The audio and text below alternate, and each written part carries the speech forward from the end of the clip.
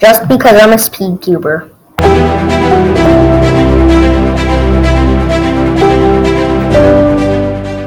Just because I'm a speed cuber doesn't mean I practice solving Rubik's Cubes 24/7, doesn't mean I don't like playing versatile video games, and doesn't mean I can solve a Rubik's Cube in 1 second.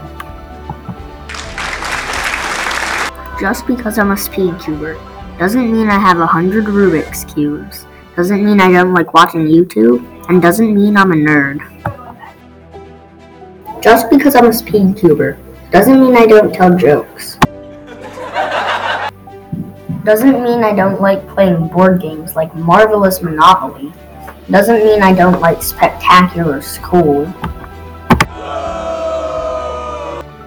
Just because I'm a speed cuber.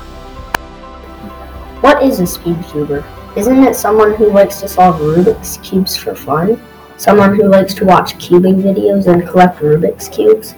Just because I'm a speed cuber.